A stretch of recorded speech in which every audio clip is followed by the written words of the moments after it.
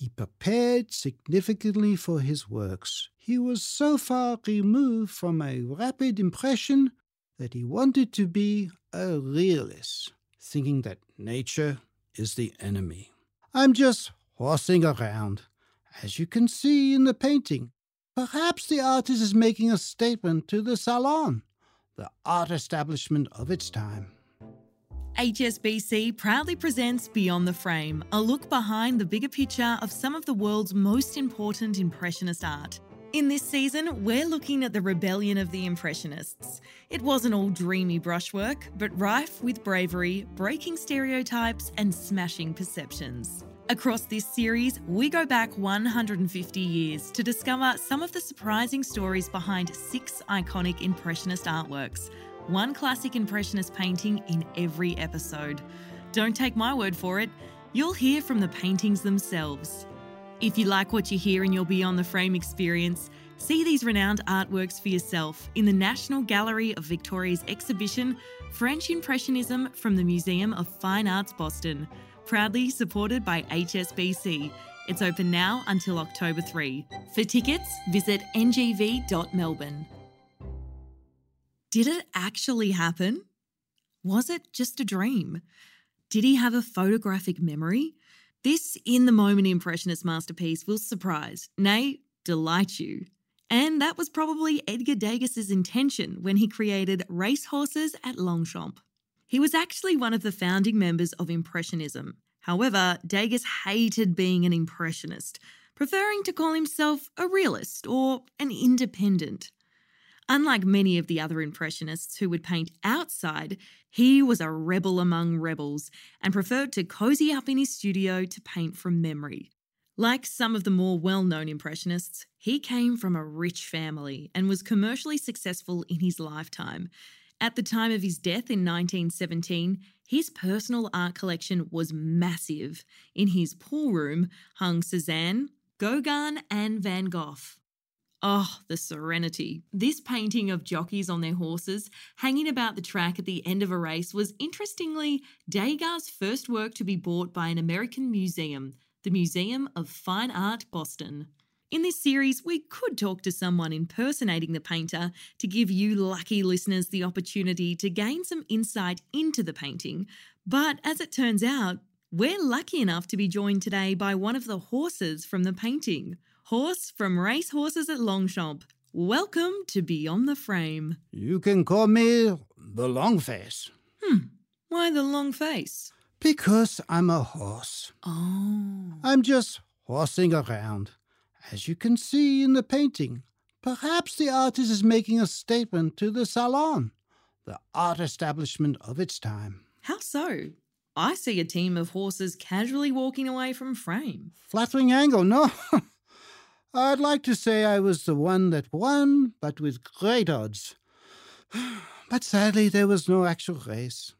We're actually painted from memory in the studio.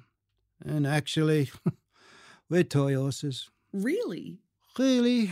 You see, the races became a thing at Longchamp in 1857, brought in by the British, actually. It was really the place to be seen. Oh, in my case, remembered. So, when were you painted then? 57? Well, hard to say, really, because Degas didn't mind reworking an old canvas. But it's more likely 71, but others say 74. He also had a period from 1885 to 88 where he did loads of horsework. Art. He didn't mind the races, actually. Oh, the ballet. Or the ballerinas. Yeah, he did seem to paint a lot of modern life. Sure, that was the movement. He was totally establishment until he didn't have to be. And then he really did whatever. He hated the term Impressionism and didn't want a label.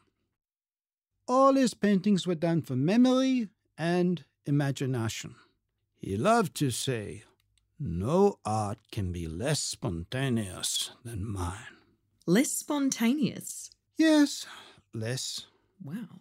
Degas was a prepper. He prepared significantly for his works. He was so far removed from a rapid impression that he wanted to be a realist, thinking that nature is the enemy. He chased success. He did not paint outdoors like other artists. Actually, he bought other artists' work. A lot. Wow, you know so much about him.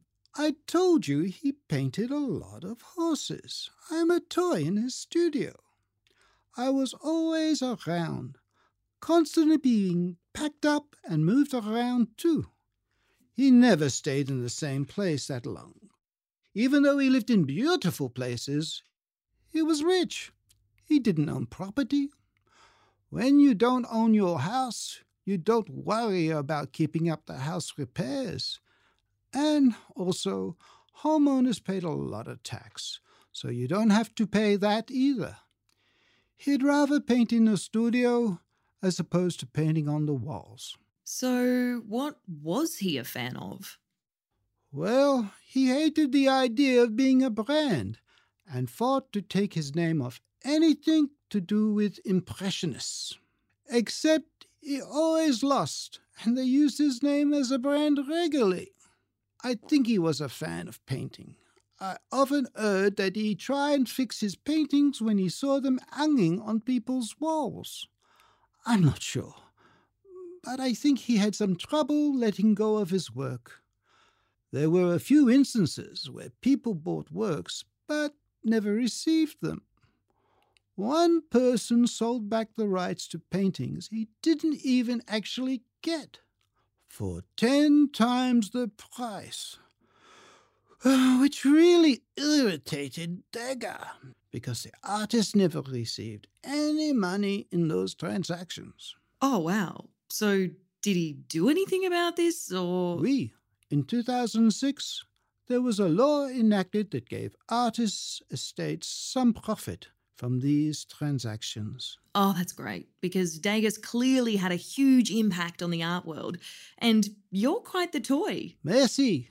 It was nice to be here. Oh, well, that's all the time we have for today. Horse from Race at Longchamp, thank you so much for joining us on Beyond the Frame. Proudly brought to you by HSBC in partnership with the National Gallery of Victoria's French Impressionism exhibition. On the next episode of Beyond the Frame, we're wandering through the Parisian markets with fruit displayed on a stand by Gustave Caillebotte. Why not paint a still life of something you would paint indoors, outdoors? And rather than paint an outdoor scenario, it's the inside of the stall, the style en plein air, while simultaneously à l'intérieur. Ah, magnifique. Doesn't seem rebellious, but it was highly experimental for the time. Extend the Beyond the Frame experience by seeing this piece and more for yourself at the National Gallery of Victoria's French Impressionism exhibition, brought to you by HSBC, a proud partner of the NGV.